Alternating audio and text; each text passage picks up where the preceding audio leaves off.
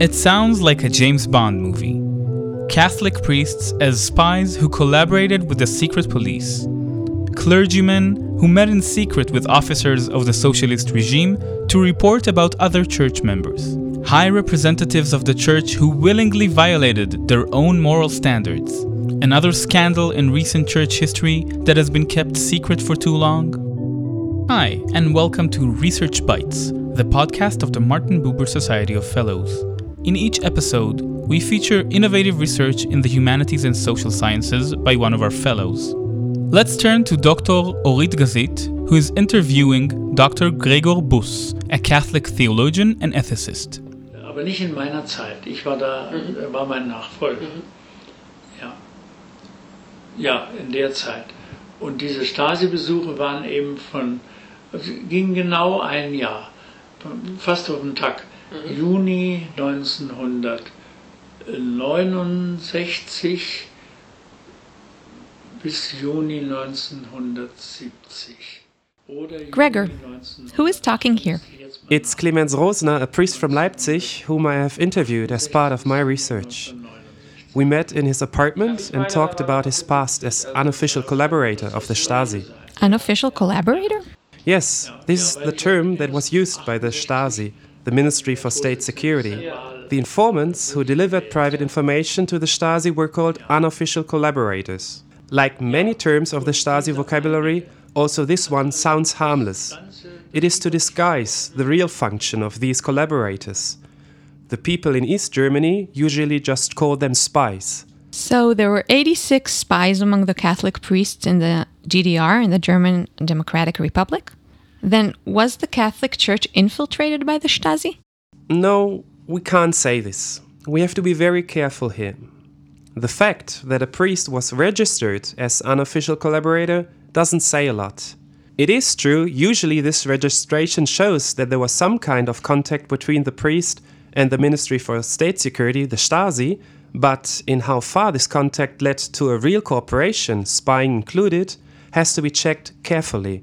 No quick judgments. It seems to me that you're trying to downplay the Stasi contacts with the Catholic Church. Are 86 cases not a very high number? I mean, doesn't this indicate that the Catholic Church was completely under the control of the Socialist Party?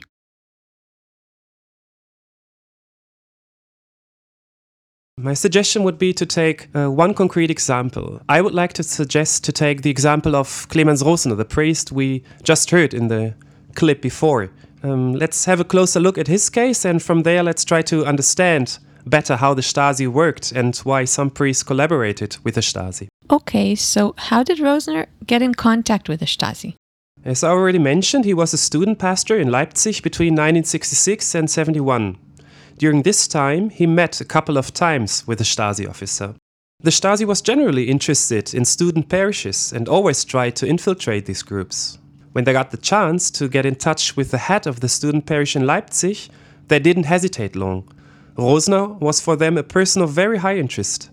Leipzig has always been a highly politicized city, especially among students. He was like a gateway into these groups. But how could Rosner agree to meeting with a Stasi officer? I'm sure he knew that it could harm his church and create trouble for his students. Of course he was aware of all this, but the problem was that he was in a way blackmailed. He was blackmailed? Yes, that's a complex story. Let me try to explain it step by step. It was especially related to a smuggling activity that Rosner carried out as a young priest. In the mid-1960s, he smuggled tons of scarce goods into the GDR, into East Germany. For example, forbidden literature, but also car engines or a washing machine. The recipients of these rare products came from all over the GDR. How could he smuggle tons of goods? He was born in West Germany in 1930 and only moved to the GDR in 1954, so that's why he still had many contacts in West Germany. And the transportation was carried out by a truck driver from Leipzig whom he knew. And then the Stasi found out about these smuggling activities and blackmailed Rosner? Not really. The story made a few more twists. Rosner didn't only smuggle goods, but also money into the country. The East German student parishes were supported from the West with this money. It was about 80,000 Deutschmark per year. Such a large sum couldn't simply be smuggled across the border. Western money, of course, was always suspicious. So Rosner had to find another way to bring the money in. He found the solution in the Genex. The Genex was a company founded by the GDR government. It distributed a catalog from which the citizens in West Germany could order goods and pay in Westmark in order to send them directly to their relatives or friends in East Germany. One may say Genex was founded by the socialist regime to bring foreign exchange into the country. But it's still not clear to me how Rosner got the money via Genex. Now Rosner's father comes into play. The father still lived in West Germany and could order products from this Genex catalog. Among other things, it was possible to order cars. This was of huge interest to many East German citizens because they were able to avoid the usual waiting periods. Sometimes people had to wait several years to get such a car. So these people told Rosner that they wanted to have a certain type of a car, and his father, Rosner's father, bought these cars with the 80,000 Westmark that were meant for the student parishes. The recipients in East Germany gave Rosner the corresponding sum in Ostmark, in the East German currency. It was usually in cash, so we could say that the whole process was kind of a money laundering operation. And Rosner, in the end, could take the money and distribute it to the different student groups. And I guess this money was very important for these groups? Yes, sure. Rosner told me that this financial support was absolutely vital, especially for the smaller groups. And the Stasi found out about these illegal financial activities and blackmailed Rosner? That was still not quite the case. Our crime story had another twist. Now the son of the truck driver comes into play. Do you remember the truck driver that smuggled tons of goods for Rosner? So the son of this truck driver committed a theft in 1969 and used one of the Genex cars as a getaway car.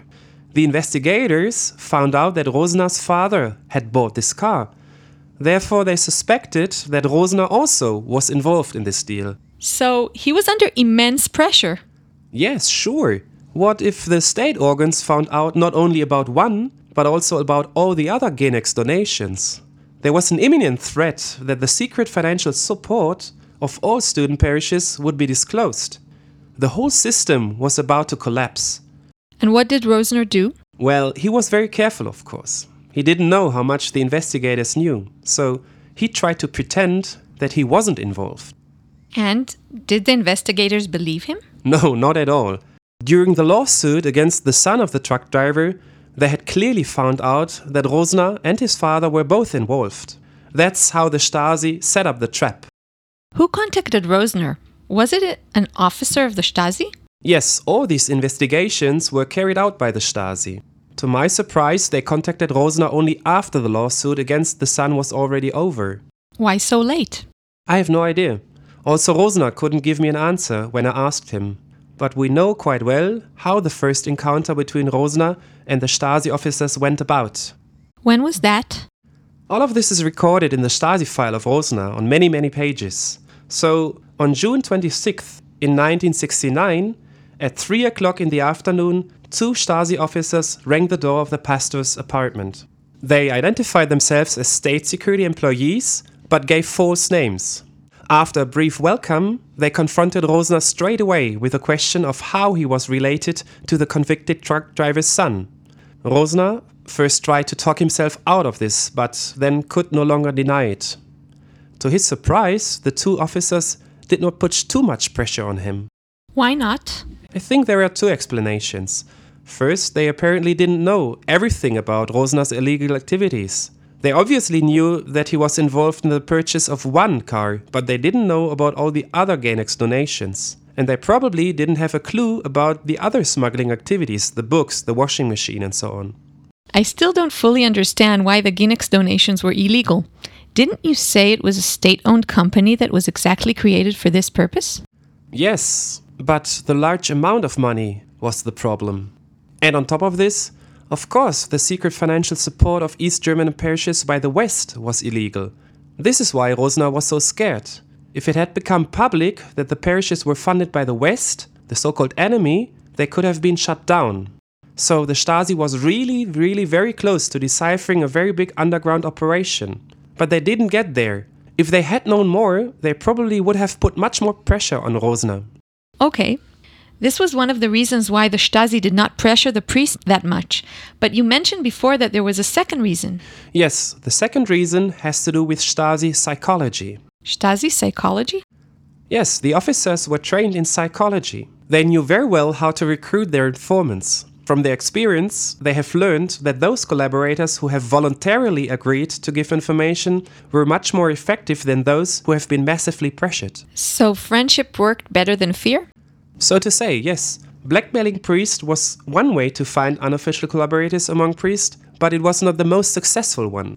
In my research, I found out that blackmailing was only used in the 1950s and 60s. Later, the Stasi renounced this method. Interesting. So the Stasi tried to show a friendly face. Mostly yes. It was clear to everyone in East Germany that the Stasi was the most powerful institution, but the officers tried to give it a friendly face. Let's go back to our case. What happened to Rosner after he agreed to meet the Stasi officers again? In the following months, he met with one of them. The other officer was only present at the first meeting. According to Rosner, there were a total of 7 meetings between the summer of 1969 and the summer of 1970. I checked this information with the reports I found in his Stasi file and could verify it. There were indeed 7 meetings. Where did Rosner and his Stasi officer meet? Always in Rosner's apartment. And it's interesting to see that these meetings took place in the morning. Rosner planned it like this in order to report afterwards to his fellow priests, usually over lunch. He lived in a community of priests and wanted to let them know what was going on. And his fellow priests were not the only ones who knew about it. 2 days after Rosner was visited by the Stasi for the first time, he told his bishop about this incident. So it wasn't a secret. Yes and no. The students, for example, in Rosner's parish didn't know anything about these talks. Rosner didn't want to tell them. He feared they would lose their confidence in him. What did Rosner and the Stasi officer talk about? Above all, the Ministry for State Security tried to influence the student parishes. These university groups were notorious for their social and political commitment, and they were kind of a thorn in the side of the GDR regime. One should not forget that the time in which Rosner had contacts with the Stasi was a time of great social upheaval, often led by the student protest movements. And did the plan work? Not really. Rosner was too strong a personality. He did not simply fulfill the wishes of the Stasi. Why did the contact end after a year? Because Rosner told other student pastors about his contacts. He wrote about it in a letter, and the Stasi got to know this. The secret collaboration was so revealed. In the eyes of the state security, Rosner became worthless as a source. Did this have any consequences for him? Was he punished in any way? No, that also surprised me. After the last meeting with his officer, Rosner heard nothing more from the Stasi. Really? It just ended like this? Yes, it was over. What does Rosner think about his Stasi contacts today? Does he regret anything? In our interview, I asked him exactly the same question. Und zwar haben Sie im Brief geschrieben, eigentlich hätte ich schon beim zweiten Treffen sagen sollen, ich möchte nicht mehr. Können Sie da vielleicht noch? Ja. Und da war, also wenn ich jetzt nicht diese Geschichte mit dem vielen Geld, das dauernd umgehobelt wurde, wir sagten immer umhobeln, gewesen wäre, hätte ich beim zweiten Treffen gesagt, also von mir kriegen Sie nichts raus, was Sie nicht schon wissen. Und ich bin auch nicht bereit, in den meisten Punkten... What Rosner is basically saying here is that he could have stopped the contact with the Stasi already after the second meeting. But he didn't know how much or how little information they had about his smuggling activities. He wanted to wait for that. But he did not report any of his students to the Stasi. That was important for him. He tried to talk about irrelevant topics only. But still, doesn't he feel guilty for what he did? In a way, he betrayed his students by not telling them the whole truth. But what was his alternative? He was in a dilemma. He feared that the Stasi could blackmail him because of his illegal activities. On the other hand, he did all this not for his own benefit, but to help the student parishes. And, by the way, these groups were not only important for the Catholic Church. They were one of the last bastions of freedom in a fully state-controlled society. That's why the churches, especially the Protestant, but also the Catholic, played such an important role when the regime collapsed. This was in 1989, 40 years after the Socialist Republic in East Germany was established. Let's turn away a bit from the interesting case of Rosner and speak about these 40 years in general. What was the situation of the Catholic Church in East Germany? Catholics were a small minority in the GDR. At the time of the fall of the Berlin Wall, in 1989, about 5% of the citizens were Catholic. Nevertheless, this small group had a great social influence and was instrumental in overthrowing the regime. Time and again, attempts were made to infiltrate the churches and to curb their influence. And by the way, quite successfully. While in 1950, more than 90% of the GDR population belonged to one of the two major churches, in 1989 it was only 30%. And I guess that the Ministry of State Security played a central role here. Yes, of course. This ministry was the backbone of the socialist regime. Without it, the Socialist Party hadn't been able to stay in power. The Stasi was their life insurance. Just look at the numbers. In 1989, the Ministry of State Security had about 90,000 employees, officers, policemen, secretaries, and on top of this, an armada of about 170,000 unofficial collaborators. 170,000! No other East European regime had such a surveillance web. And remember, these are only the numbers of active collaborators in 1989. Over the 40 years of GDR history, we had about 620,000 collaborators. Wow. And only 86 of them were Catholic priests? Yes, that's what I found out in my research. 86 out of 620,000 doesn't sound so much. Yes, but let me try to put it in context. As I said, the group of Catholic priests was quite small. Catholics were only a minority in East Germany. That's why we only had a few thousand priests over the 40 years. The percentage of priests who had contact with the Stasi was probably even higher than in the general population, maybe something between 1 and 5%. I didn't expect this. I thought it was much more difficult to recruit informants among priests than among the general population. I was also surprised, but only at first sight. You shouldn't forget that priests were in an important position. They had influence over other people. That's why the Stasi was after them. Who were these 86 priests? I'm curious. What was their background? Each case, of course, was different, but I can give you some indicators. I found out, for example, that the average age of a priest who was contacted by the Stasi was 49. So it was not the young priests that were easy to convince to collaborate, but rather the middle-aged ones. Maybe it was because priests in their 40s were in a leading position in the church, or because some of them were in a kind of midlife crisis and more open to the seductions of the Stasi. It's difficult to say. What do you mean by seductions? I'm thinking now of women who seduced priests. Did the Stasi try this? Did they want priests to break their promise of celibacy and then blackmail them? Maybe they tried it in the early years of the Stasi, but I don't know of any such case. This is not what I meant by seductions. I was rather thinking of small presents, privileges, or just the attention that was given to them. These men often live quite a lonely life. Yes, in public they are surrounded by many people, but at home they are usually alone. Very interesting. You're saying that priests collaborated with the Stasi out of loneliness?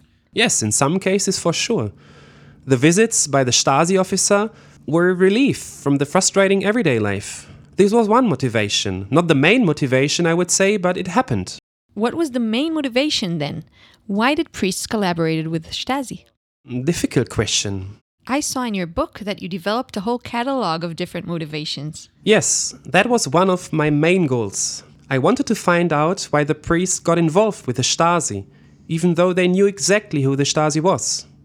I studied the files carefully and also conducted a number of interviews, also with psychologists. In the end, I came up with a list of 12 reasons for the collaboration. Can you give us some examples? Well, we came already across some of these motivations in the case of Rosner, the priest from Leipzig. I mean, the obvious reason here was blackmailing. Rosner was put under heavy pressure because he was involved in illegal activities. But this was probably not the only reason. He also feared the consequences of saying no, of rejecting the collaboration. And maybe the collaboration was also a form of adaptation or compromise. From his perspective, he chose the lesser evil. Blackmailing, fear, adaptation, different reasons came into play here. I see. So it was possible that several motives worked at the same time here? Of course, this was usually the case. And I could read oftentimes in the files that these motifs also changed in the course of time. Don't forget that some of the priests had contact with the Stasi for more than 20 or even 30 years. Some of them were very anxious in the beginning, but then changed and started to enjoy the privileges of this collaboration. Could you give us some more examples? We could take the case of collaborator Berg, for example. So I assume Berg was his codename? Yes, this was the name the Stasi gave him. He was a priest from the German border region. He did not hesitate to accept personal gifts from the Stasi. At a meeting, for example, his officer gave him a bottle of cognac as a thank you for a catechism. That's a Catholic book. Berg also tried to use his contacts to get travel permits. But most of all, the Stasi helped him with his big hobby, operating a radio system. Getting a radio license in the GDR was not an easy thing, because every radio operator was automatically suspected of having contacts with the enemy.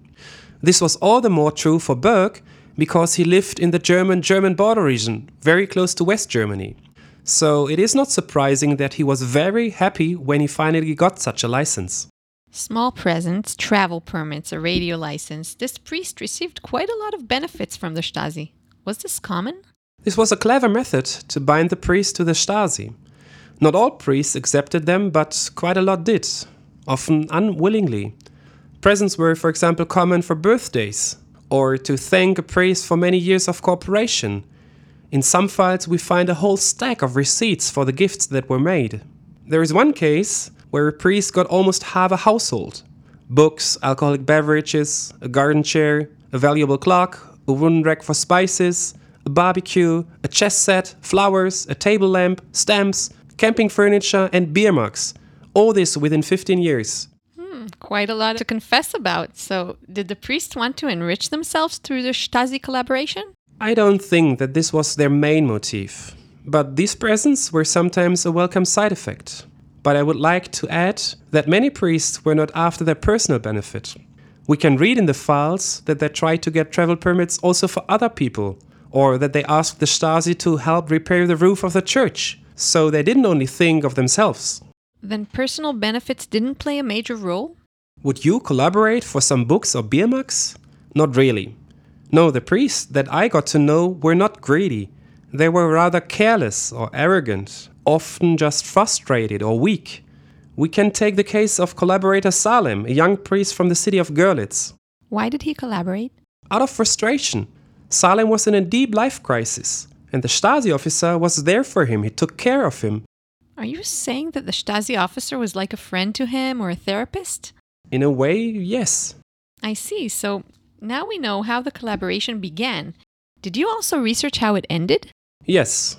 First of all, I tried to find out how long the collaboration lasted. What do you think? How long did priests usually have contacts with the Stasi? I have no idea. Maybe a couple of years? The average was 9 years. In some cases, the priest met only a couple of times with his officer, like in the case of Rosner. In other cases, the collaboration lasted for many years. In one case, more than 30 years. But why did it commonly end? I would say there are 3 different reasons. First, there are all the cases that were ended by the Stasi. For example, when the priest was not reliable enough, or when the information he gave wasn't relevant enough. Secondly, there are the cases where the priest himself stopped the collaboration, by telling others about his Stasi contacts or simply by refusing to meet again. And thirdly, there are the cases that ended due to factors that were beyond control. For example, when a priest died or when the Berlin Wall fell. And which of these 3 reasons was the most common one to your opinion? The first was the most common one, so when the Stasi ended the contacts. In only every 5th case, it was the priest who ended the contact. But these few cases are of course highly relevant. They prove that it was possible to refuse to meet with the Stasi. And as far as I know, this refusal usually didn't have any negative consequences. So priests who nowadays try to defend themselves by saying, I didn't have any other choice, I had to meet with the Stasi, are not right. In many cases, they had the alternative to refuse the collaboration. Very interesting, but still, maybe the priests didn't know then that it wouldn't have any negative consequences. It's easy to say it now in retrospect. You're right. We have to be careful with our judgments here. Nonetheless, I would argue that a greater resistance would have been reasonable for most priests. You mentioned the priests that are still alive and have to deal somehow with their past. In the last part of our conversation, I would like to focus on what happened after 1989. What are these 86 priests doing today? How did the Catholic Church in Germany deal with this unpleasant topic? First of all, we have to take into account that most of these priests are already dead. I was only able to interview 2 of them. There are more that are still alive, but they couldn't or didn't want to talk to me. Some of them were just too old or sick. Others wrote me back that they didn't trust me and suspected another smear campaign against them or the church. The majority left my letter unanswered. Maybe they did not want to be reminded of the Stasi past. And the official church, how did they deal with this topic? I would say that the Catholic Church reacted quite quickly. After 1989, church leaders made it clear that the role of the church has to be investigated. And they meant both aspects, the church as victim but also as collaborator of the socialist regime. But my interest was to dig deeper and to find out about the motivation of the priests. So my main question was not who collaborated, but rather why and how did they collaborate? How did you find your answers then? The first step was to look into the Stasi files again, to look for traces and details that were probably overlooked by previous researchers. I sat in the archives for weeks and studied thousands of pages of protocols. The second step was to interview people, priests who were registered as unofficial collaborator, church leaders, other researchers, psychologists. Unfortunately, I couldn't speak to former Stasi officers. I contacted them, but they didn't give a reply. And what would you say were your biggest challenges during your research? For me, one challenge was that I didn't grow up in East Germany. I am from the West and couldn't share many of the experiences. But, of course, this also had an advantage. I was not involved and maybe more neutral, at least I tried to be. Another challenge was the sheer amount of data. In the archives of the Stasi, there were 111 kilometers of material. 111 kilometers. My work sometimes felt like finding the needle in a haystack. And not only the quantity was a problem, also the quality. How reliable is the information given in the files? Can I trust them? And if possible, how can I cross-check them? These are the central questions for every historical work, of course. And did your findings have any consequences? You mean if some of the priests lost their jobs after my book was published? Well, yes, for example. No, this was not the case. Such disciplinary measures were already taken in the 1990s. But, of course, my finding triggered new discussions about the role of the Catholic Church and the entanglement with the Stasi. Some church officials would like to close this chapter and not to talk about it anymore. But when I presented my book on several occasions in Germany, I could feel that this chapter cannot and should not be closed so easily. Many people suffered from the Stasi and their wounds are far from being healed. After one presentation, for example, I was able to speak to 3 people who were active in the student parish in Berlin. Also their pastor collaborated with the Stasi. Until today, for these former students, the loss of trust is still there, almost 30 years later. Then what do you think can the church do to heal these wounds? The church must face its own past, unconditionally. By giving a good example, it can hopefully regain its credibility and inspire other institutions to do the same. I would argue that no other occupational group in the GDR has been so thoroughly investigated for its Stasi past as Catholic priests. This is a great achievement. I am convinced that this difficult historical work is necessary to heal the wounds. Okay, we're coming to the end here, but I wanted to ask you, what do you think, Gregor? Can your findings be generalized, or do they apply only to the small group of Catholic priests? I am sure that what we found out about priests is also true for many other people who collaborated with the Stasi. I would guess that the same motifs and mechanisms can be found also outside the church. And if we look beyond Germany, can we perhaps learn something about other totalitarian regimes? I have to admit that I'm not so familiar with other regimes, especially not outside Europe. But yes, I wouldn't be surprised if we find similar human behavior and wrongdoings also in other contexts. You have been listening to Research Bites, the podcast of the Martin Buber Society of Fellows in the Humanities and Social Sciences. In this podcast, we hope to offer a taste or a bite of the research taking place in our society and the kinds of conversations taking place in its offices, hallways, and indeed the kitchen. Additional episodes discuss matters such as the lives of women in early modern England and the emergence of the modern workday. Our thanks to Dr. Ben Belek, who helped produce this episode. Omri Ben-Dor is our series producer, and Ori Dror is our sound recorder and editor. The Buber Society is a German-Israeli collaboration housed at the Hebrew University and funded by the German Federal Ministry of Education and Research.